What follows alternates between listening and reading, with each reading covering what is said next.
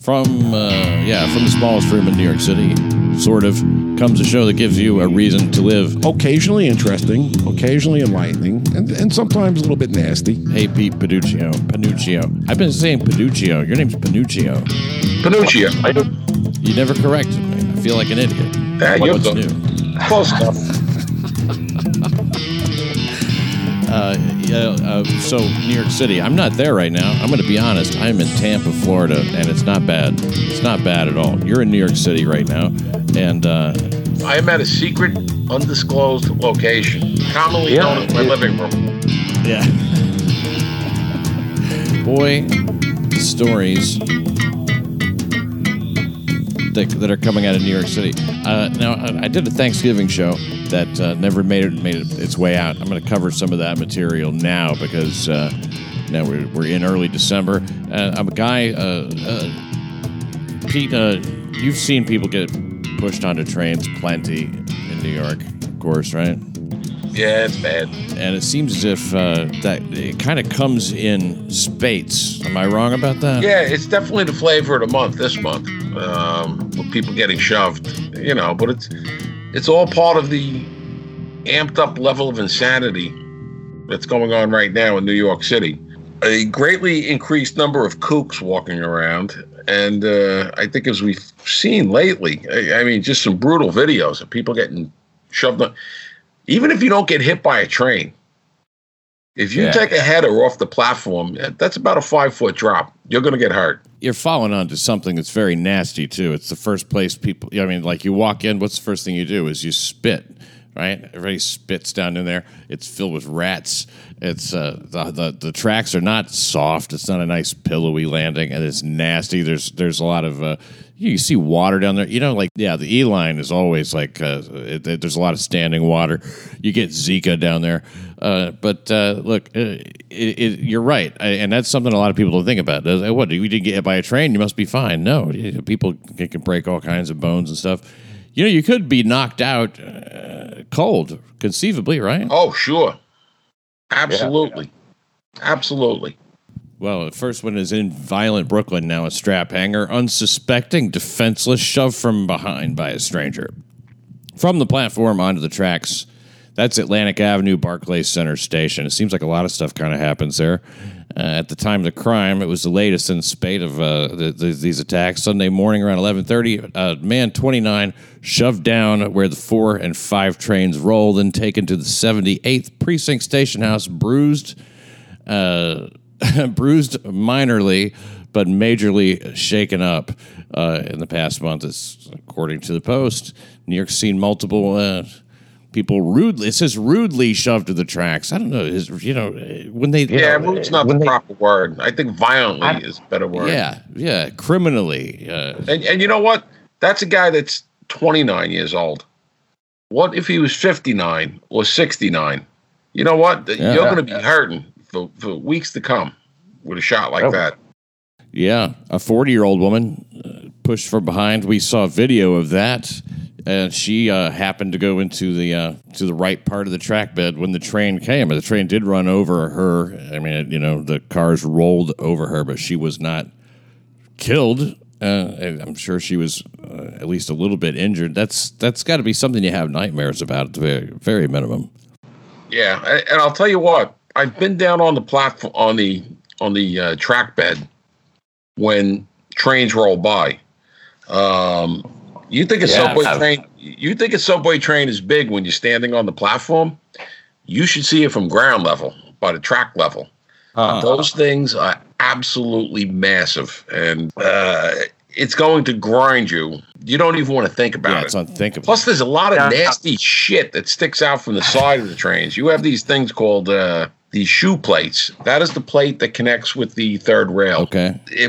I've seen people get their heads sliced open when their heads are down by the rail. And what's funny is now normally there's 8 cars attached to a train. Each carriage where the motors are underneath, where the wheels are, there's a motor in there. There's 2 sets of carriages on each car. So that means you have 4 plates sticking out because they go both sides of the train. All you need is 1 plate to be touching the third rail, and the whole length of that train is charged. I mean, the rest of the train could be out in the train yard, not connected, just up front. So those things are hot. There's all sorts of stuff down there. Live wires, there's cables, there's stuff that, if it catches you, you're getting ground up. Yeah. And then electrocution also. Yeah, I forgot to even include that in the possibilities. I mean, the third rail, it's sort of covered on top, right? It's only open on the side. It has a wooden cover on top. Sometimes they're plastic now. But you get people walking around the tunnels that trip over these things and they fry themselves up. It's dangerous. It's just not stuff you fool with. We've had people die from peeing on the third rail. Yeah, you anticipated my next question, Pete. Yeah, it'll be the piss of a lifetime. Wow. And so is that automatic, or is there a chance you might get you might survive. Blown backwards or something? Electricity is kind of funny because some people will fall on those things and hit them and they'll get burned and they won't necessarily get fried. And then you get other people that get stuck on them, and you cook from the inside out. And generally, it will blow a hole in you at some point. The electricity will seek a path of least resistance. So you might, have your hand on the third rail, but it's going to burn a hole up in your shoulder. I don't know much about electricity other than don't fool with it. Leave it alone. Yeah, especially in that high of a concentration. In a separate case, cops collared 23-year-old Justin Pina in a subway shove a 36-year-old man waiting for the B or D train at the 42nd Street Bryant Park station. Allegedly, Pina, a panhandler, attacked the strap hanger. After the strap hanger refused to fund the panhandler's panhandling around 6:50 p.m., Pina punished the strap hanging victim with multiple punches and a push to the tracks. Panhandler is a funny word. The term panhandle, meaning to beg. I looked it up. I don't know what this means. It's a test. Yeah, that's called stick-up. Oh, really? Yeah, that's basically robbery and assault. That's what that is. Yeah. I mean, if you do, that's a big distinction, isn't it? Yeah, of course it is. We used to lock up aggressive panhandlers. Back in the late 90s, they changed the laws. It was kind of bordering on unconstitutional. But it depends on your point of view. If you're a store owner and you have one of these guys standing in front of your store all day or blocking the doorway or holding the door open and then waving a cup in somebody's face, it gets annoying and it's unsettling. And, they're homeless. They stink. Some of them are crazy. I mean, that's enough to chase people away from your business for sure. Well, it's like the panhandler. One of my favorites was a guy named James, who his foot post was, as I used to say, was the upper 90s on Madison Avenue. And James was a kook. And he was also every disease known to mankind, drugs, crack, you name it. And this is one of those, just keeps on ticking. No matter what happened to him, he kept right on going. James used to go to a French restaurant, and they would give him food. One day they were busy. He wasn't happy with that. It was set down, about 3-4 steps. Nice, quaint little place. And he got pissed off at the manager, and a couple of minutes later, this couple sitting in the window, here's James standing there, whips it out, and starts peeing on the window where these people are trying to dine and laughing like a madman. We had to go, we would go up there. Another time we got mad at the guy, he shit in the doorway. That's very French. Exactly. Sacre bleu. Or merde.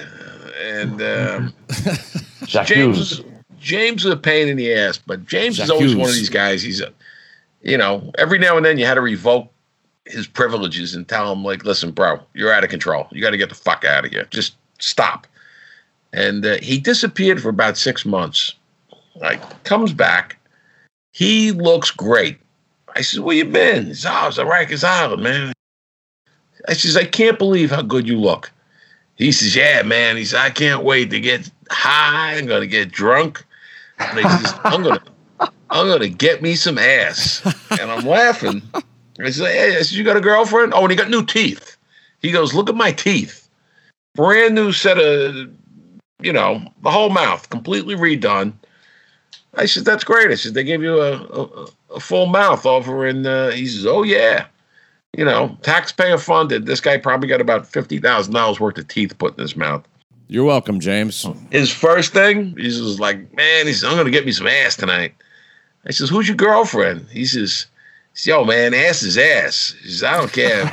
Girl, guy, and a dog. It took him about a week or two before he got himself back into his old fighting form, as I used to say. I see him walking across 96th Street one night, and all of a sudden he stands up like real straight, and he starts shaking his leg. So I pulled up. I said, what are you doing?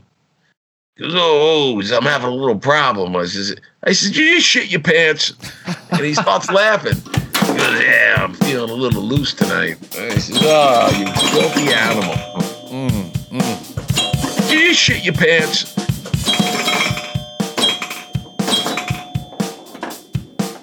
Did you shit your pants? James is one of those guys. He's always trying to give you information, what's going on in the neighborhood, so you leave him alone.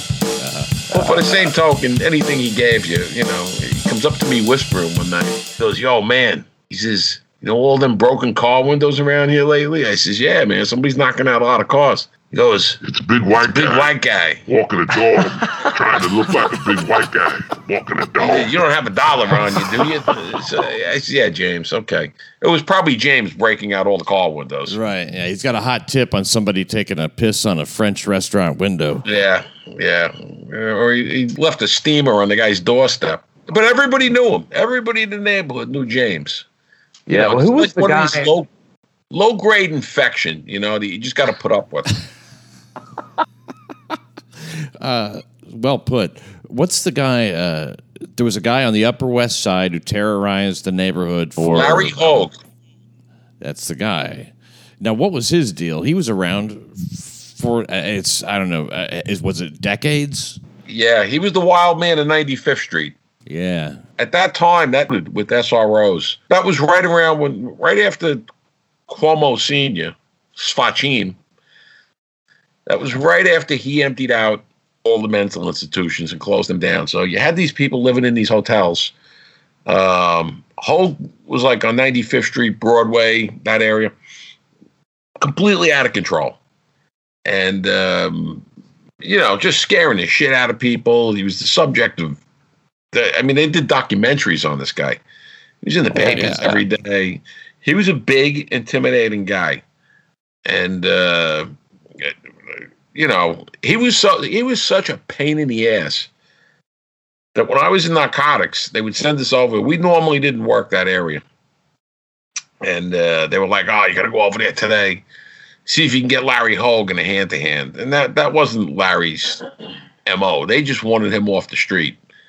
And some of the local cops over there, they knew how to handle him. Because it was basically like, Larry, you're under arrest. Give us any shit. We'll beat the balls off you, all right? Because this guy was a huge guy. And, he'd be like, all right, you got me. Looking at a story about his arrest in, 2009. And it said, he was a drug-addled wacko, terrorized Upper West Siders in the 90s, strolled away from the Creedmoor Psychiatric Center in Queens on Thursday, so I guess that's where he was supposed to stay. He was arrested without incident in his old stomping grounds Saturday morning after being spotted on 96 between Broadway and Amsterdam. Before he was put away, Hogue, he's 65 at that point, menaced the neighborhood around 96th Street, big, bad, regularly mugged people to support his drug habit. So I guess that would be crack. Yeah, oh yeah. He's probably dead now. I'm almost positive he's dead. I think he finally kicked in the last couple of years. But there were people like that in New York City at that time. Another one was Billy Boggs. Billy Boggs lived on a subway grading on 2nd Avenue and 64th Street. And, she became like the big celebrity cause of the day. And so they get her cleaned up. I guess they got her meds, at some point, got her straightened out a little bit. She gets cleaned up. and is the toast of the town. She's on every talk show. Oh, look at this miraculous recovery, blah, blah, blah, boop. And we helped them. As soon as the media interest died, she was back within a couple of weeks, filthy, disheveled, off her meds, back on the subway grate on 66th Street. So they used her. Basically, they used her. There was no long-term care or, she was just there as a prop for their agenda. I'm reading a story here where she was she walked out of Bellevue Hospital in 1988, having won her freedom from the psychiatric ward. I'm not insane, she told a judge, just homeless. And she went on to speak at Harvard and appear on 60 Minutes and Donahue. Just as you said, her case was cited by President Reagan as an example of American freedom of choice. All right. She was going to get a job in an apartment, and there was talk of a book or a movie. Today, almost no one knows where she is or what she's doing. Not those who passed her home on an East Side sidewalk, not the agency that pulled her. Okay, so this is one of these human interest kind of stories. And her niece can't find her. Where is she? Ed Koch's voice is... Man, she's doing fine. This is what it said. Okay, earlier this year, Brown moved into a long-term... Who was Brown? Well... Is Brown this person's real name? Yeah, Billy Boggs, but then they're referring to her as... why would she speak at Harvard Law School? It says the homeless crisis, a street view. I was a political prisoner, she said. My only problem was I didn't have a place to live. What's your view on that? Should people be able to just live homeless indefinitely and have the freedom to just kind of like camp? Well, I'll tell you, it's funny that a lot of the shelters, some of the shelters are exceptionally well run. Salvation Army does a good job. There's a shelter for veterans over on in Long Island City. Same thing. Well run. They don't put up with any bullshit, especially the veteran shelter. You're not allowed in there if you're drunk or you're high. They do a decent job. You do have people living within the shelter system that have jobs, go to work, but they can't afford a place to live. So, they get up in the morning, they go do whatever it is they got to do, and then at night, they're back in the shelter.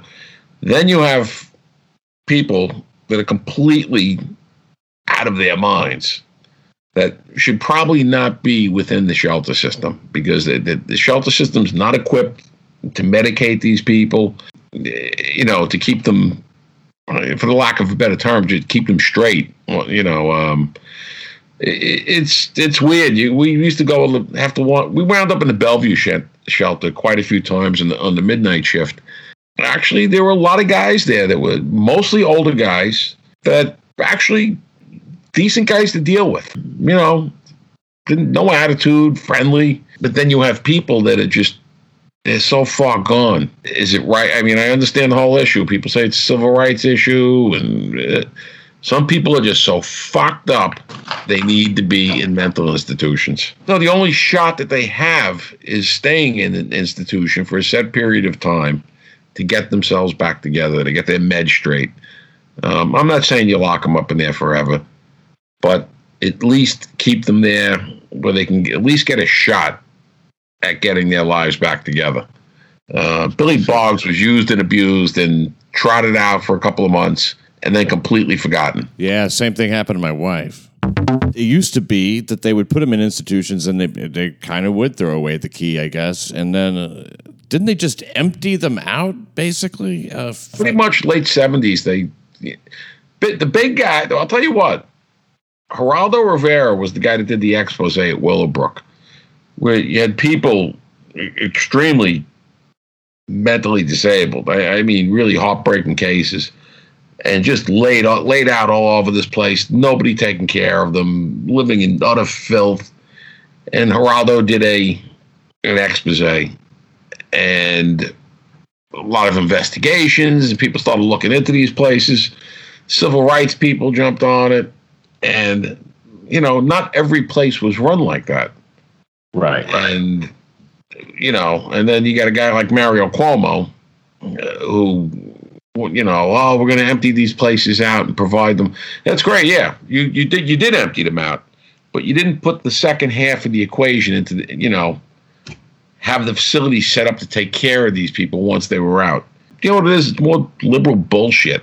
Yeah, the Cuomos never saw a simple solution that they didn't like. No. You know, something that just, we'll just go across the board, let them all out. That sounds politically expedient and popular, but, you know.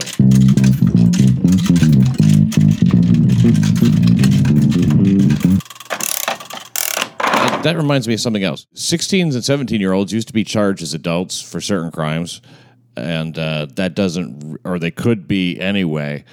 Now that can't happen. Is that right? That doesn't happen now. That was brewing about 2-3 years ago when they proposed changes in the law. And we're all sitting there at work rubbing our heads and saying, this is not good. The only hammer that you had over these kids would be the fact that if you did a street robbery and you got caught, you were going to be charged as an adult, which means you'd either be downtown the Tombs or you'd be sent up to a place like Spofford, but your ass was locked up. You weren't loose upon society. And that was the beginning. Seriously, that was like the beginning of the end of New York City for me. The first step was the ages. It was 16 and 17, but now they're not going to be charged as adults anymore. So who commits most of the crime? It's people in that age bracket. They're the kids out there doing robberies and stuff like that, the violent crimes, shooting each other. So now, you know, another year passes and criminal justice reform is brewing up. And, you know, we're going to change this. Now nobody goes to jail. Everybody just gets a desk appearance ticket. They're all 16 and 17 now. It doesn't even matter what you do anymore. You just, you know, you're not going to jail. Right. They herald this as a success, you know, decarceration, as they call it. Fucking de Blasio thinks this is the greatest thing since sliced bread. But you know what? When you're chauffeured around by a half dozen cops every day in your beautiful mansion with a 12-foot fence and cops up the wazoo watching you, it really doesn't affect you. Who's it affecting? It's affecting all the innocent people that are getting the shit kicked out of them and robbed. It's affecting people in these communities where these little bastards are shooting each other left and right. And they think they're heralding this like it's great. One of my favorites is this guy, Brad Lander. Douchebag. He's a douchebag from Park Slope that took Bill de Blasio's seat. Douchebag. And I was looking at some of his Twitter stuff today. And I'm like, and I had words with him. First day I retired, I spoke to him and another city council member at a rally they were having in Brooklyn. And Brad was so out there, so far left. He just wouldn't shut the fuck up. And finally I says, can I get a word in here edgewise? And he goes, oh, yeah. I says, everything that you just said, it's bullshit. I says, forget all your linkage with climate change and wealth distribution. I said, guy, I said, some poor bastard sitting on his stoop tonight in Red Hook is going to take a shot in the ass because these little bastards are running around out there with guns. I said, some poor kid in Canarsie is going to get killed. Some kid in Harlem is going to walk into a shootout tonight. I says, this gets repeated across the city all night, every night. I says, spare me all your nonsense and your highfalutin lofty goals. I don't want to hear it. Yeah. Okay? People are dying because of laws that you enacted, especially the one with the use of force on the city council. Yeah. So cops basically cannot do their job. He completely shut down. He let me opine for a few minutes. And then it was like, I got to go. I got another meeting. You know. Hey, just like a good politician. I mean, he must be running for office, right? No, he was running away from me because he got reality right in his face.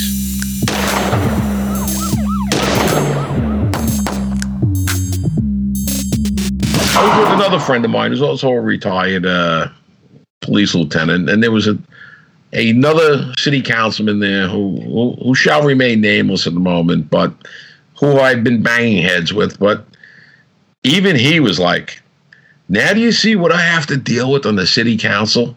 He goes, that's how fucking crazy they are. You know, and this is coming from a fellow leftist. That's how crazy they are. Wow, it's like the blind leading the stupid. You know, yeah, they range from completely retarded to mildly retarded. Now mildly retarded. I'm not even going to give them that. You know, they're trying to solve world problems. They're trying to solve the environment. You can't solve the environment. You can't solve racism as a concept. You can't solve income inequality and all that stuff.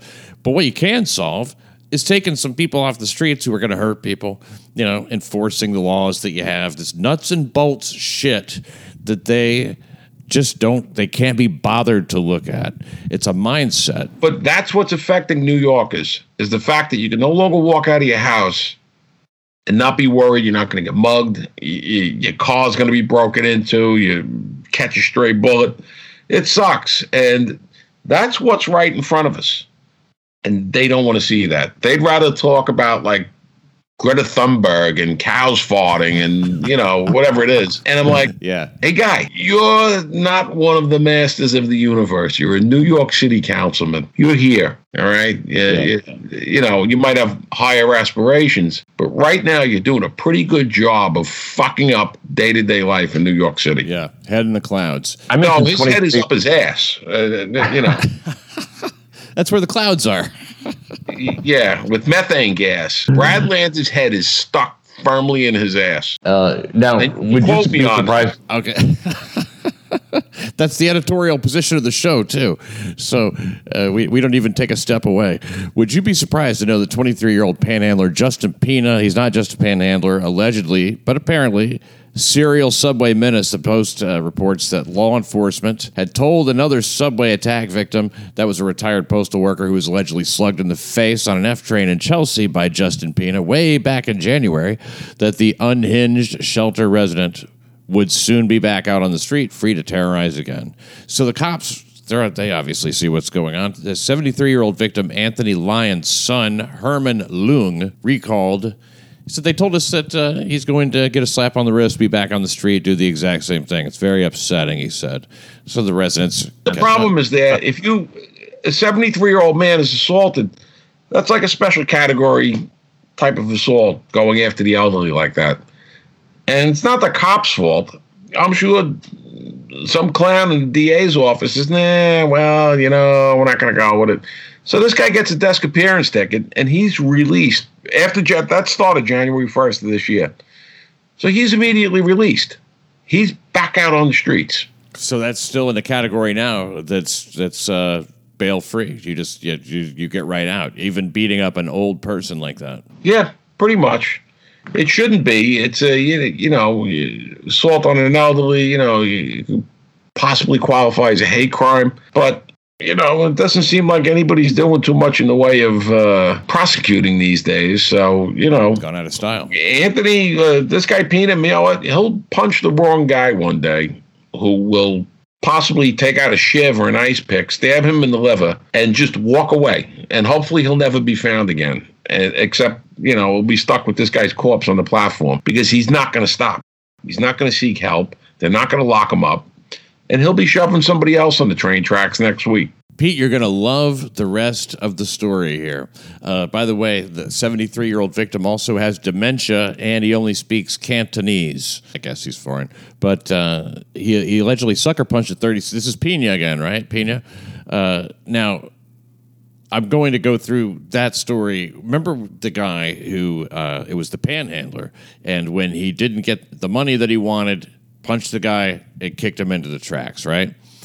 Well, we have a different version of the story now, and they leave out a detail here, and this shows you how the media can manipulate stuff. Let's see that the victim was able to pull himself back onto the platform before a train arrived. He suffered only minor injuries to his knee and hands, becoming the latest in the spate of attacks, blah, blah, blah. Now, here's the important part. They call it a random attack. They say that he was attacked randomly now by Pena. You understand? Instead of like being turned down for money, getting pissed off, attacking the guy, like you said, attempted robbery and an assault, now we just have a random attack from a crazy person who needs, he needs psychiatric help. Well, it's also, you got to remember, the media is going to amp up the fact, like for the fear factor, they're going to pump that up. like random violent strikes. And it's not so much random as that he was basically trying to rob this man of his money before he did that. Is it random? Maybe how he picked his target, I don't know. But the media loves to pump that up, like just people running around. I mean, and there are people running around doing this, but you know their motto: if it bleeds, it leads. It's as simple as that. It's a scary story. People will eat that shit up.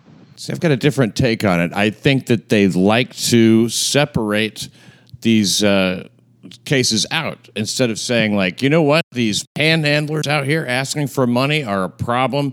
They might attack you if you don't. I think that it's like they're sort of serving as apologists for the panhandlers in an effort to be fair.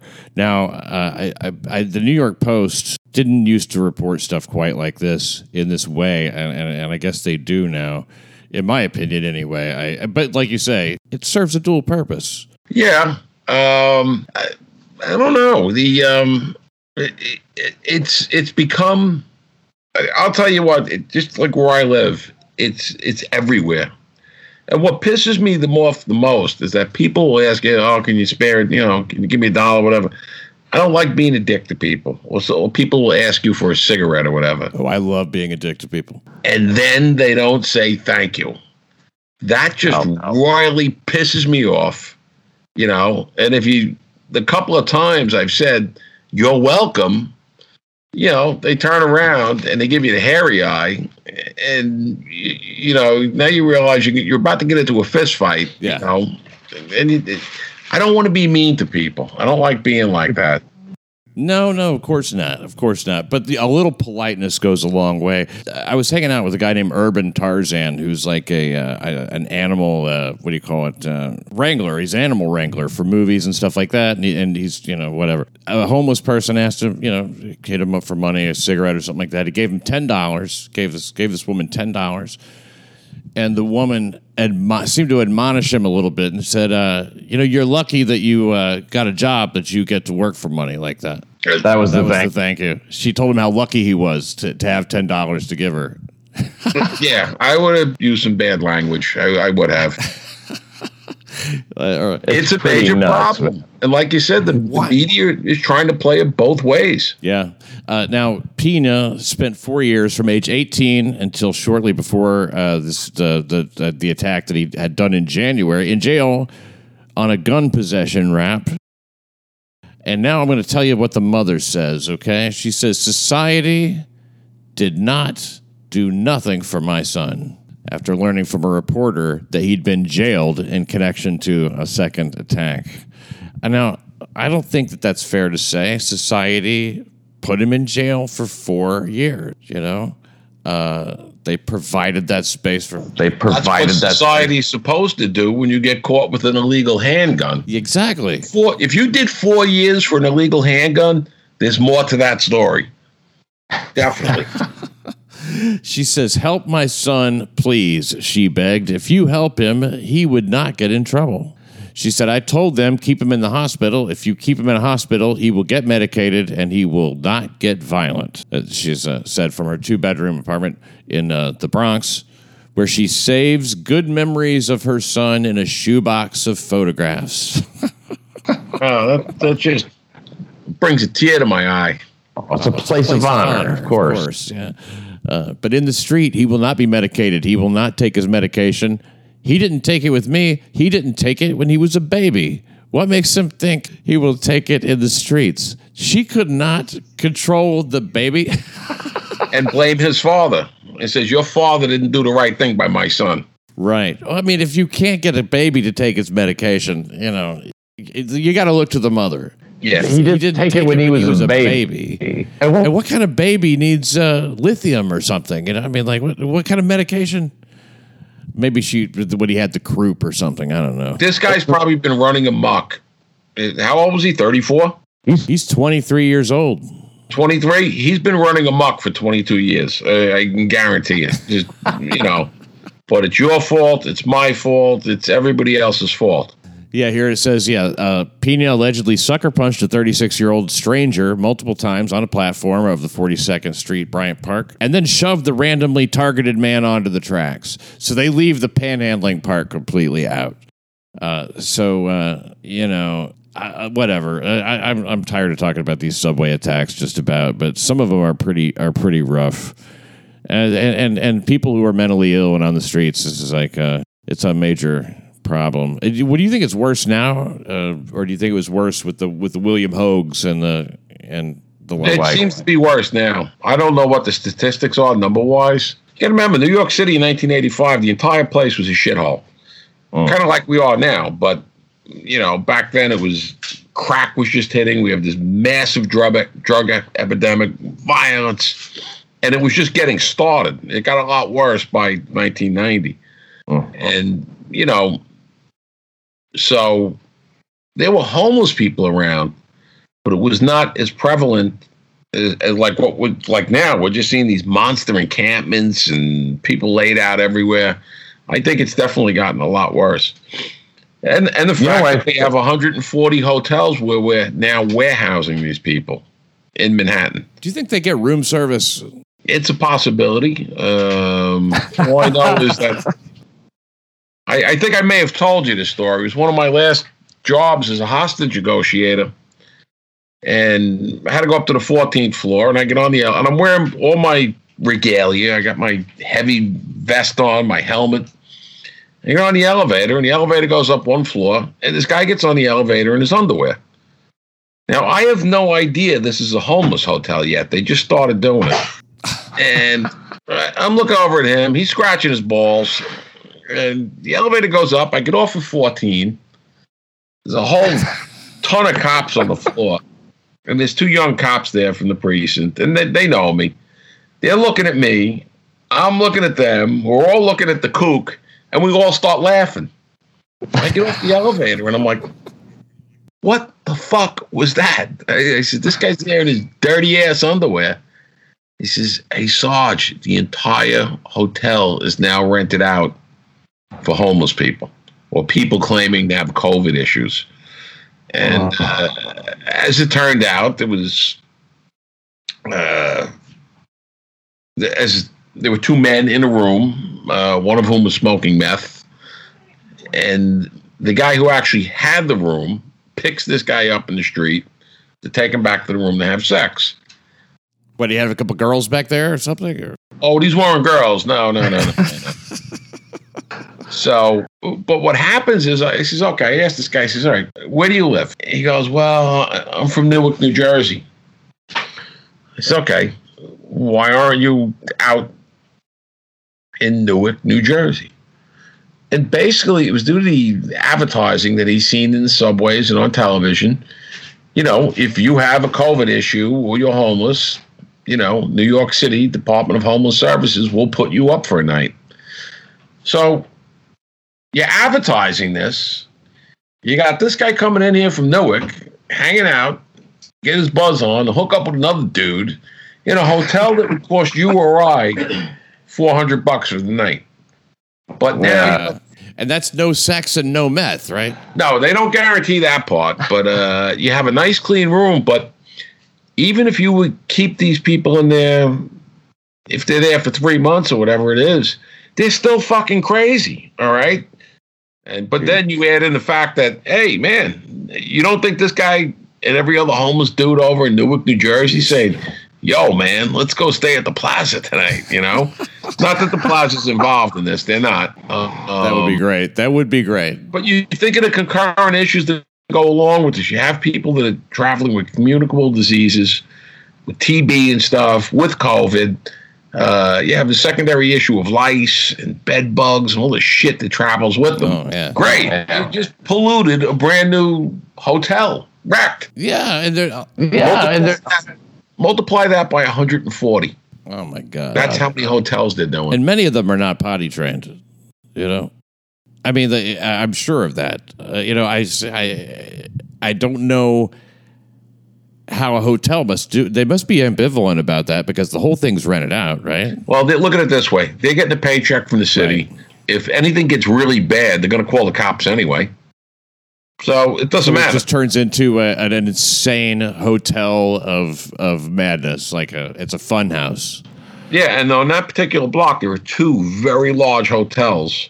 And the cops are telling me, once after they filled me in on this, later on, it was like, he says, yeah, we're in and out of here 2-3 times a night now, dealing with crazy people. You get a precinct like that has 15 or 20 of these places, and, the numbers become staggering. The city says they're only laying out about $3 million a day for this, which I say bullshit. I don't buy that at all. $3 million a day that's a lot. Even the fake number is a lot. That's a lot. $3 million a day. I mean, I know New York City, everything's billions. There's a huge budget. $3 million a day. How can a city possibly lay out $3 million a day? Is it federally? Is there federal money in there too? No, I'm sure they're planning on getting federal money for it. But then, like I said, anybody that walks in and says, "Oh, I need a hotel room," you're going to get one. Wow. So it's insanity. Well, that's the good part of it is a shelter has to take you, I mean, and when I was married, it could be helpful, because if the wife and I, got into too much of started to feel a little confined, I could just say, hey, beat it, go to the homeless shelter for the night, There you go. You'll show her. Now, here's one more subway story, because this is pretty interesting. A turnstile jumper busted in Brooklyn with a drugstore's worth of Xanax and oxycodone. He had more than enough money, $1,600 to cover the $275 fare. Well, people don't jump the turnstile because they have to. They do it because they can. Bilali Ndongo, 25, caught red-handed Saturday afternoon. He dodged the fare at the station Nostrand Avenue and Fulton Street in Bedlam, Crimeacent. So to make matters worse for him, yes, he had an outstanding warrant, apparently for having failed to appear in court over charges from an April. See, this is good old-fashioned broken windows style policing. Broken windows is the wrong word, but or is it? No, you're 100% right. Listen, in 1991, when Bratton took over the transit police, the subway system was out of control with violent crime. So he says, okay, here's what we're going to do. We're going to start locking people up that jump the turnstiles. Because you know what? They carry guns. They carry drugs. They have warrants. They do stupid shit. I mean, they're criminals. They can't help themselves. So now, all of a sudden, some of your key players in the subway, the bad guys, they're all getting locked up. And they're like, oh, shit, man. Like, transit police ain't fooling around here. And what happens? Crime plummeted in the subway. Basic, common sense police work. And now, I mean, you can go into some train stations, good neighborhoods, and people are just walking through, jumping a turnstile. They don't give a shit because nobody's enforcing it. On a rare occasion, somebody's saying, "Hey, yo," and they're getting a ticket. But you get a guy like this, Bilali Ndongo, 25. Here's a guy, and that's just the start of his day, his day of drug dealing, whatever it is he does. But how does he start his day? He wakes up, gets dressed, and goes to work, which in his business is dealing drugs. But if you had half a fucking brain, you would get a Metro card. Because you're carrying all this stuff on you. Write it off on your taxes, but if it was 2 years ago, his ass would be going in jail. He'd be sitting in Rikers Island for a couple of months. Now, who knows? Maybe a day, maybe a week. He's back out. He had marijuana on him all in that incident, the incident from before, which he's accused of dousing the April 2019 incident for which there was a warrant. He's accused of arguing and dousing somebody with coffee, kicking their car. And he had marijuana on him then. In addition, the pot transit cops, in addition to pot, sorry, it's late, Pete, they found in his messenger bag 8 ecstasy pills, 164 oxycodone, 500 Xanax, and another 17 baggies of Xanax. Wow, that is enough. That's enough Xanax to tranquilize a whole hotel full of homeless people. You ain't kidding. A jar of hashish, psychedelic mushrooms, 2 scales, and $1,598.80. Wow, that is very specific. I think he was just on his way to Gracie Mansion. He was just hooking the mayor up for the weekend. Probably the mayor's guy. Yeah, I would not doubt it a bit. You know, I mean, look, have you noticed that the mayor only talks about COVID and safety? He's completely abdicated any responsibility to discuss any other issues. Even Dinkins wouldn't do that, right? No, Dinkins was a more, may he rest in peace. He just passed away a couple of days ago. R.I.P. But no, you sit there and you listen to de Blasio go on about COVID. The only thing worse than listening to de Blasio go on about COVID is listening to Cuomo go on about COVID. I mean, it's a root canal. But when he comes off talking about safety, he should really, really shut his pie hole. That's where I think that this guy's a sociopath. He just he's completely abandoned safety in New York City. Oh, yeah, he's wrecked it. He's done everything he can to destroy the very concept of safety. Well, that's with the liberal Marxist shitbirds the way they are. When everybody gets brought down to the same level of misery, then they know they have achieved their success. That's their baseline. That's what they want. They're all equal. We're all equal. So let's all live in shit and deal with this. And, you know, a lot of people break their ass to build better lives for themselves, to move to better neighborhoods, and they work hard. And then in 6 years, you have this jerk off, the ass clown mayor, completely destroy that. And raise your taxes through the roof. Reverse the whole damn thing. Yeah, reverse the whole damn thing. Everything that your Ralph Friedman's worked for, and the officers, yourself, Pete, for God's sake, all these many years. Now you saved lives. That's a done deal. Imagine how bad it would have been had you guys not been out there doing it right all those years. So it's just that we're going in a different direction now, and people are bailing. You know, the city is. Well, we were heading in the direction of a totally destroyed city, a place like Detroit. You know, and these were good cities at one time that, you know, provided manufacturing, they provided jobs. I mean, they were functioning cities, and they're destroyed. They're annihilated. Cities like Baltimore. Well, Philadelphia. A large extent, this city and Philly. See, what's the main theme in every one of those cities during their decline? Well, Democratic run shitholes. And look at the damage that this guy's done in 6 years. It's incredible. It's absolutely incredible. I mean, you would not think some bozo like that would affect literally tens of millions of lives, hundreds of millions of lives. I mean, you know, an untold number of lives are actually affected down the line by what he's done. You know, the president says it's an anarchic city now. You know, he doesn't want to even. COVID gave him a lot more leeway to do things and impose things, and more power to him, more power to control people. COVID was like a wet dream for this guy, where he could just amp things up that much further. You already fucked the city up pretty good in 2019. Well, now you really did a number on it by 2020. Now we can just make it up as we go. We don't have to justify anything except to say it's for safety. We'll have people reporting on each other. This will be great. And, you know, close businesses at will, arbitrary rules. People have to have a mask on when they walk. I went into a cheesecake factory the other night, me and my girl there. They said, put on these masks. We walked 10 feet over to a table and took our damn masks off. Now, look, I'm not a medical person, but I don't know that the possibility of transmission was so much greater as we walked towards 10 feet towards the table. The arbitrary nature, I think, is supposed to demoralize you anyway. You know, did you see RoboCop? Oh, sure, years ago. Wasn't it great? Well, we need to let a few of those loose in the city. It's not a bad idea.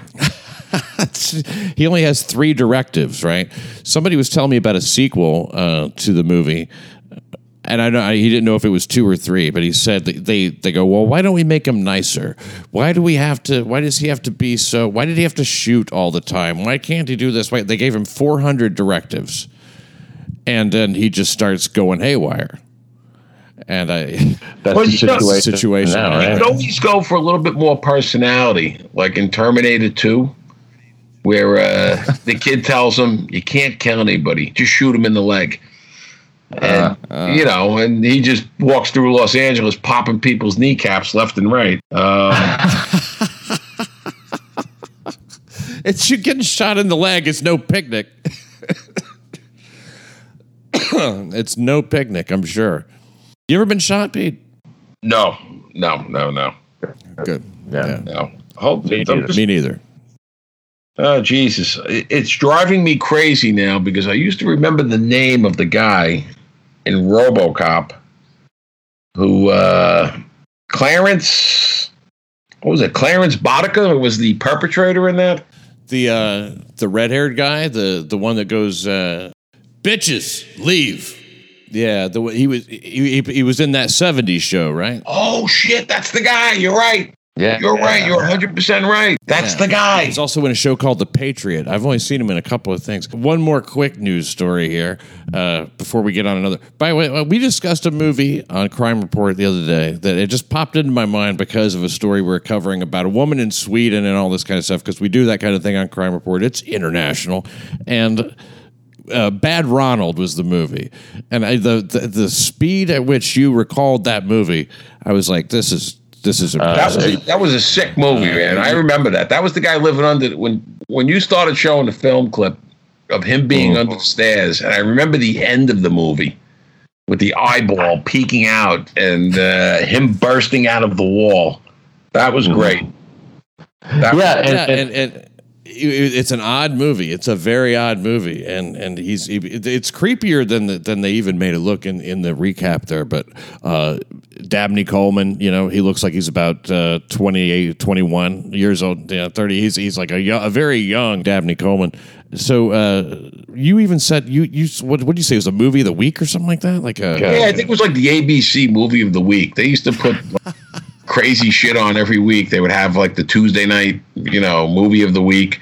Some of them were actually pretty good. Some of them were. I remember that one. With the guy being under the stairs. That was just creepy. That whole thing was just, the guy's a perv. It's amazing it got made, kind of. It really is. It was The Boy in the Plastic Bubble. Was that one of those movie of the week deals? Yeah. Yeah, it was. Yeah. And then they had the Sunday night movie, which was like McLeod and Darren McGavin was somebody. Yeah, Darren McGavin played. Darren McGavin was somebody. Darren McGavin was in The Night Stalker. Night Stalker, exactly. Which I thought was an excellent show. It was interesting. I saw one episode of it. And it was like, man, they get pretty cute with this stuff. Columbo was maybe the breakout one. Columbo was already on for quite a few years at that point. There was a whole bunch of them back then. And you know what? Streets of San Francisco. Michael Douglas was another one, which was his breakout. That's that one I did not. I've heard of, but I did never get to watch. But as a detective, when you see Columbo and his manner and all, I mean, do you relate to that at all? Is there? I know it's a fun show, but of course it does, because you know what? I used to have the same rumpled, beat up raincoat, and did I say? Oh, and one more thing. Pete, again, thanks for your time, and follow Pete the Cop. Have a good one, Pete. All right, thanks for listening to New York City Crime Reports.